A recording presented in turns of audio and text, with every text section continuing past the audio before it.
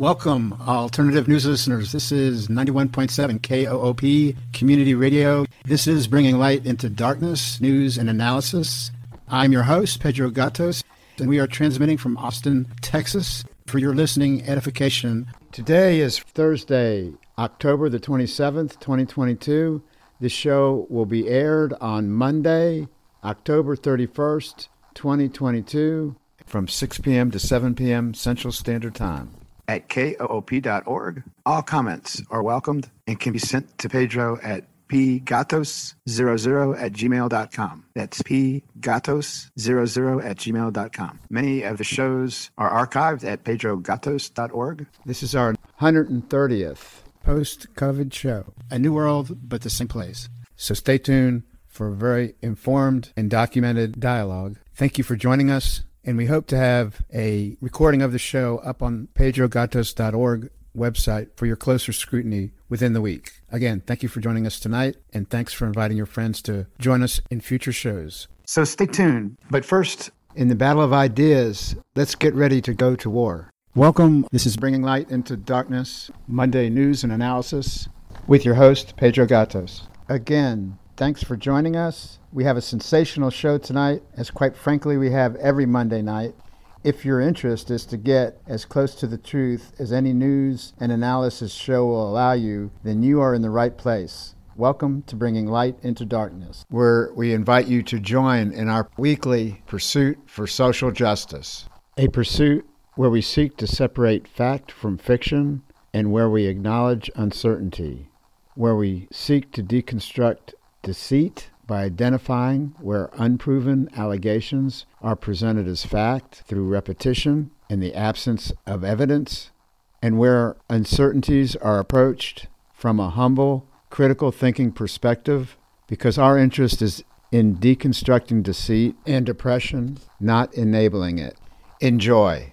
Welcome, alternative news fans. This is 91.7 KOOP Hornsby, Austin. This is Thursday, October the 27th, 2022. This show will be broadcast live on Monday, the 31st. That's Halloween night, 6 to 7 p.m. This is Bringing Light into Darkness. I'm your host, Pedro Gatos. Delighted to have Mike Whitney as my guest tonight, which I'll formally introduce him in just a second. I wanted to start off with an introduction of Mike. When you read the Russian perspective of what's transpiring in the world and in the Ukraine theater, and compare its claims to the United States Ukraine perspective that we are being spoon-fed day in and day out since the 2014 coup, it is striking how contrary they are.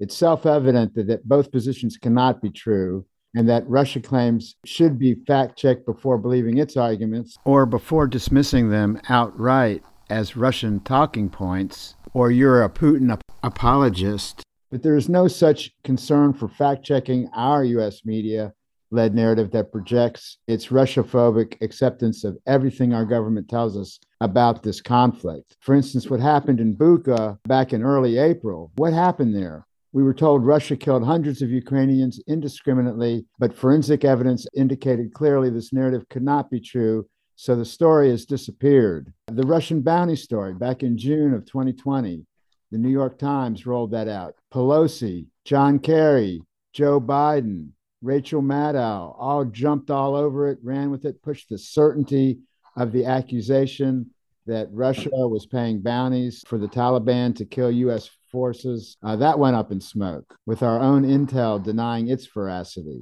And this deceitful disinformation campaign that plagues the U.S. and Western press is long-standing and effective. In this case, despite the failure of our intelligence to provide proof of the Russia bounty story, as we just indicated, a Reuters poll taken in July of 2020, right after the Russian bounty claims had been disproven, still showed that 60% of the Americans found the bounty story either very or somewhat believable, despite an absence, a dearth, of any supporting evidence. This, according to a Reuters poll posted in a September 29, 2020 article. And compare this to the majority of the U.S. population that still believed, a year to 2 years after the Iraq invasion by the U.S., the lies that took us to that war, a full year or more, After the invasion, majority Americans still believed that there were weapons of mass destruction, that there was the harboring of Al Qaeda by Saddam Hussein,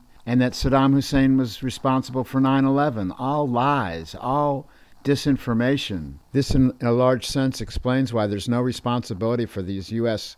foreign policy war crimes. They're spun into falsehoods. Russia was accused of indiscriminate killing in Ukraine of Ukrainian civilians during its invasion post February 24th. But the facts, as driven by their rules of engagement, show instead Russian protecting Ukrainian civilians was a priority. And relatively speaking, the civilian to military casualties in Ukraine of Ukrainians revealed as proof Russia has executed a war with great concern and relatively few civilian deaths, but still too many. Meanwhile, from the United States-led 2004 coup d'etat to the Russian invasion in February 2022, over 14,000 Eastern Ukrainians were killed by indiscriminate bombings and evidence of neo-Nazi atrocities, including what transpired in, I believe, May of 2014 in Odessa, when the trade union building that peace activists sought shelter in was burned to the ground, and dozens were burned to death and beat to death as they tried to escape the flames by these right-wing thugs. Meanwhile, Amnesty International documented that it was not Russia, but it was the Ukraine army that, as a matter of routine, used civilian shields in hospitals and schools, not Russians, to execute their war. Yet our mainstream media narrative is that Russia was and is using civilian shields and has no concern for civilians. It is a simple projection. In other words, time and time again, what we blame Russia for doing is really what we or our allies have likely promoted as a matter of fact. You can be for or against the Russian invasion. I respect that, but the false narrative that accompanies it, unacceptable, and it's largely fooling the U.S. public. And it's not just Ukraine. There's been a long history of lies our government has fed us that completely dwarf the Russian bias that we see in Russia today. Just a few examples. The Pentagon Papers revealed the wall-to-wall lies that the United States fed us that indicated we were winning that war and making progress against the bad guys there, when that was not the case at all. In fact, we were the bad guys, and that the whole country was behind the opposition, Ho Chi Minh and the North Vietnamese. Any honest review of those times would reveal the avalanche of deceit we were presented. Just read Dr. Martin Luther King's Beyond Vietnam speech he delivered April 4th of 1967 as his ideological maturity was peaking, exactly 1 year before his assassination, in which he shared an untold history of Vietnam and U.S. foreign policy. And fast forward to the Afghan Papers by Craig Whitlock that revealed once again we've been systematically lied to regarding the United States-led Afghan war execution and how it was progressing, or actually not progressing. And just in this past decade, we were lied to about Iraq, Syria, and Libya, while meanwhile our role in the Yemen conflict has been hidden from the American people, as another million have died. When you add up the deaths and misery from Vietnam, Iraq, Syria, Libya, Yemen, Afghanistan, it is in the many millions dead. This is all after Dr. King had already characterized the United States foreign policy in his 1967 words that we, the United States foreign policy, is the greatest purveyor of violence in the world. Yet we are acculturated instead to see Russia as the aggressor. We are acculturated to be blind to our own unjust wars and foreign policies and blame Russia or Saddam Hussein or Gaddafi or whoever the dictator is for all the world's problems. We are taught to hate Russia and to be completely ignorant of our own war crimes. As we mentioned, we were lied to in the Russia bounty story, and it and other unproven allegations such as Russiagate has served its purpose to indoctrinate U.S. citizens to hate and distrust whatever Russia says rather than critically evaluating its veracity compared to what our government says. We are taught to hate Russia. Just one example of this acculturation to hate Russia is captured by the words of James Clapper, which helps breed such unproven contempt. In May 2017, Clapper was criticized by some media outlets for a xenophobic remark in an interview with Chuck Todd from Meet the Press. He told NBC's Meet the Press that Russia almost is genetically driven to act deviously. This former director of national intelligence, James Clapper, has consistently provided information to corroborate the narrative that Russia interfered in the 2016 elections and pushed for an investigation into Donald Trump's ties with Russia. Critics have questioned Clapper's credibility, though, although it's not well known, citing his record of perjury during a congressional testimony in March of 2013 when he claimed the NSA does not wittingly collect data on millions of Americans. The revelations from Edward Snowden's leaks disproved that claim and proved him to be a liar and revealed that the NSA was illegally spying on millions of Americans as part of a mass surveillance program. And then during that interview with Chuck Todd on May 28, 2017, Clapper said, quote, "If you put that in context with everything else we know the Russians were doing to interfere with the election," which, by the way, was never proven, and just the historical practices of the Russians, who typically are almost genetically driven to co-opt, penetrate, gain favor, whatever, which is a typical Russian technique. So we were concerned, end quote. It's unclear what Clapper meant or what evidence he has suggested, writes Michael Sinato of The Observer to these remarks that I've quoted. But it's unclear what evidence he had to suggest that Russians are almost genetically driven to co-opt, penetrate, and gain favor. His comments are xenophobic towards an entire ethnicity and are far beyond criticism of Putin and the Russian government, end quote. In other words, they breed hate, not compassion. They promote distrust, not concern or understanding.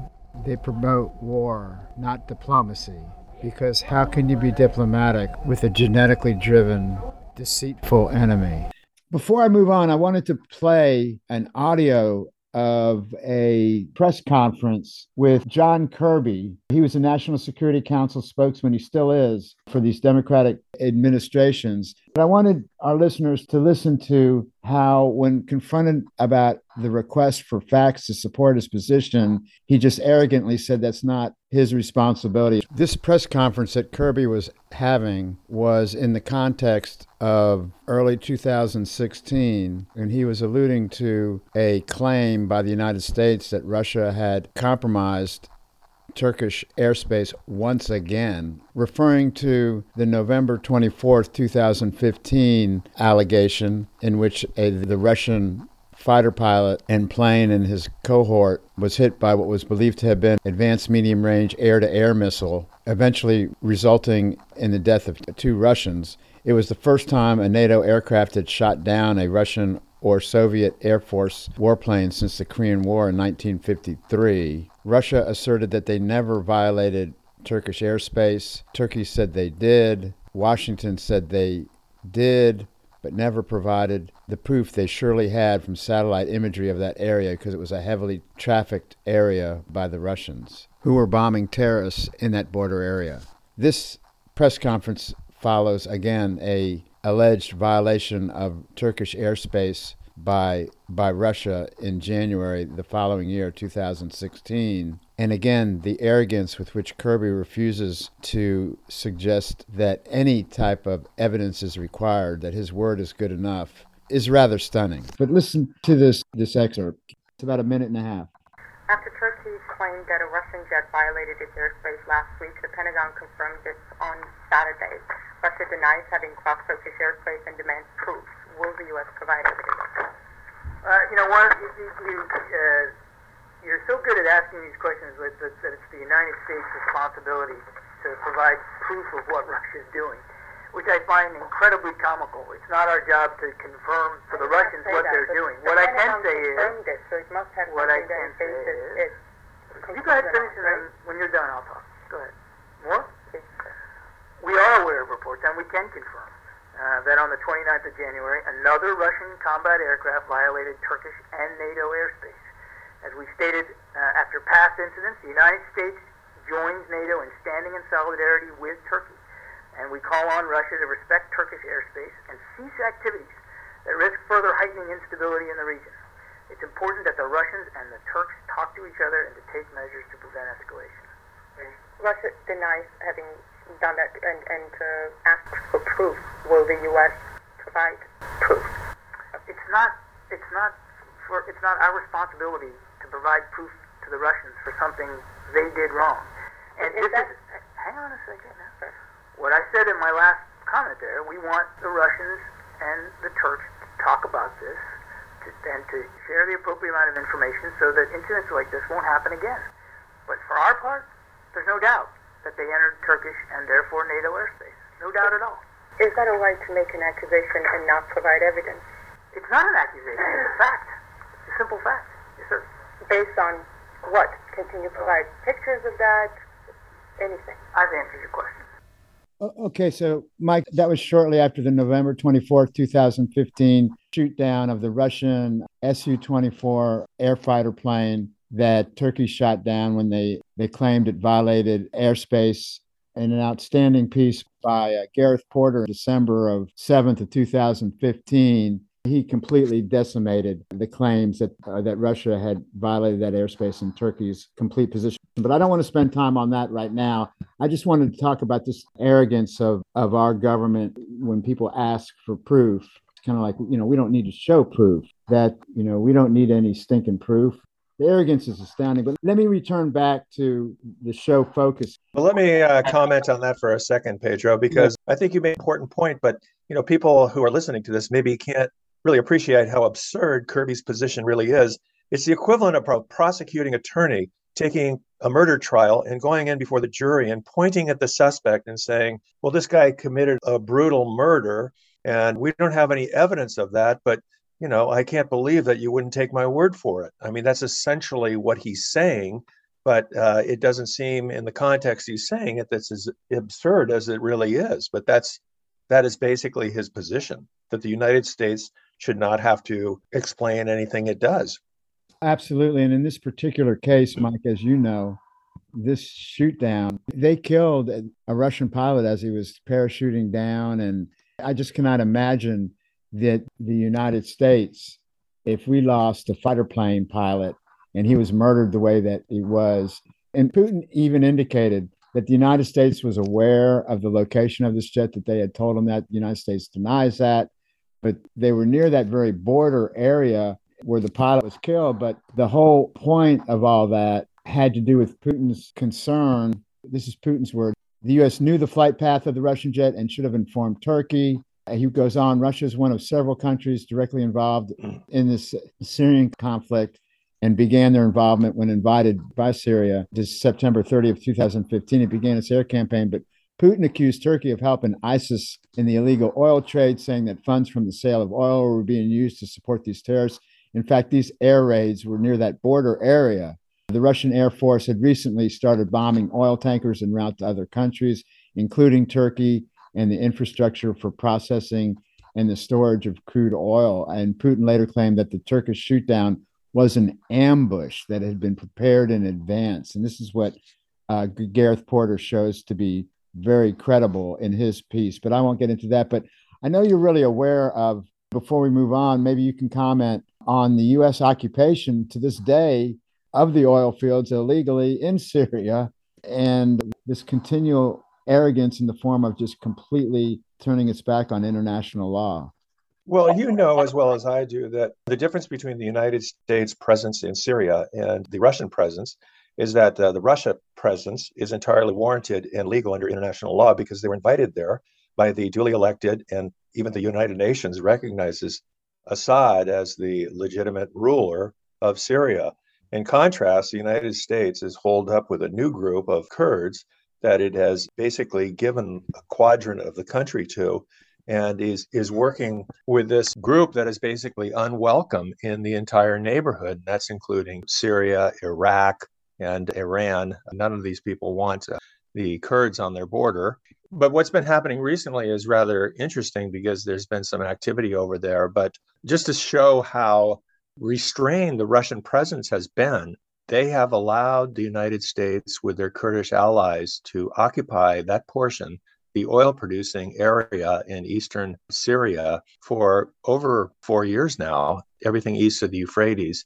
And they're just basically stealing and commandeering 80% of Syria's oil, which they need, of course, to rebuild their country. But Russia has shown great restraint in not trying to recapture that area, which of course they could, but they would rather let it lie for now so that they don't provoke a war directly with the United States. It just shows that if there's a peacemaker in this deal, it's basically Russia, because they're not trying to expel the United States from that area. Yeah, it's amazing. They call it that rules-based order. They use that rules-based order because they know it's not international law. It's their own rules. It's just extraordinary that we act like just such a bully. We'll make up the rules as we go along. I remember as a kid, no, you can't make up rules as you go along because we all knew that was implicitly unfair. Yeah, but something we should add to this point, though, is that the United States becomes directly involved, as they seem interested in doing, directly involved militarily in Ukraine. We're going to see some ferocious activity in the Syria theater as well, because there's going to be an attempt by Russia to push the United States out of there, because you're looking at basically a total war at that point. Yeah, let me first, I did not properly introduce our guest, Mike Whitney. He's an investigative reporter from the state of Washington. He's written for the last 20 years or so on geopolitical issues and have been reading your work for a long, long time, Mike. And it's very prescient in analyzing things when propaganda that we talked about at the beginning of the show confuses everything. So I really appreciate you joining us tonight. But let me get back to one thing here and have you speak to it. The White House responded to a letter that was sent to Joe Biden by a group of 30 progressive Democrats that's already been retracted for a shift in this Ukraine policy of trying to promote diplomacy. And the press secretary, Karine Jean-Pierre, told reporters last Monday that, quote, "We've been very clear, nothing about Ukraine without Ukraine," White House Press Secretary Karine Jean-Pierre told reporters on Monday, that's last Monday, in response to the letter, adding that this is a decision that President Zelensky, quote, President Zelensky is going to have to make when it comes to any type of conversation with Russia, any type of negotiation, end quote. She earlier had tweeted the day before, "We've been very clear, nothing about Ukraine without Ukraine." To move on the same subject, U.S. National Security spokesperson John Kirby, this is the reason I played this excerpt we just heard from Kirby. He's still there. He also responded on Monday, stressing that, quote, "We are not going to have conversations with Russian leadership without the Ukrainians being represented," he said. And this is according to the Washington Post. Quote, "Mr. Zelensky gets to determine, because it's his country, what success looks like and when to negotiate," Kirby explained. And then earlier on March 29th, Mike, I want to just go back because there were important round of negotiations between Moscow and Kiev. On March 29th, there was very substantial peace talks going on that we sabotaged. And this took place in Istanbul back on March 29th. And prior to this, representatives had met again, and representatives of the two held 3 face-to-face meetings in Belarus. Negotiations started back in February 28th in the Gomel region. They continued on March 3rd and 7th in another city there, I guess, in Belarus. And they continued from there via video link. But I think the point I'm really trying to get at is that on March 29th, for the first time, the entire period, these are Lavrov's words, I believe, the entire period of context between our delegations, the Ukrainian side, proposed a written vision of how the treaty could look in terms of the status of Ukrainian security guarantees, the minister said. According to Lavrov, in the course of the negotiations with Russia, Kiev had for the first time put on paper its readiness to declare itself neutral, not aligned to any bloc, and non-nuclear. What's more, he insisted that the Ukrainians had formalized a refusal to deploy the weapons of foreign states on their territory or to conduct exercises there with the participation of a foreign military without the consent of the guarantor states of the future treaty, which would include Russia. The security guarantees provided by the agreement, Lavrov argued, have completely ruled out NATO's eastward expansion and ensured, quote unquote, indivisible security on the European continent. In addition, the minister added the Ukrainian side itself wrote down in the draft of the main provisions that security guarantees would not apply to Crimea and the Donbass, a move that Lavrov dubbed as quote unquote progress. Anyhow, Mike, well, let me interrupt you for 1 second there, because I want to underscore what you're saying. Yeah. What you're saying is that Kirby and the other members of the foreign policy establishment are saying, we're not going to do any deal unless Ukraine is involved, okay? Right. And then on the other hand, when Ukraine is directly involved and they make a deal that's everything but done and dusted with the Russians, the Russians are going to withdraw their troops for just security guarantees in the Donbass and for themselves as far as NATO membership. And then the United States blows up the deal. So, Mike, we need to take a quick pause for the cause. This is 91.7 KOOP Hornsby, Austin. We will continue with our special guest, Mike Whitney, investigative reporter and writer, geopolitical expert, after this brief break to take care of some co-op business. Back in a flash. Don't touch that dial.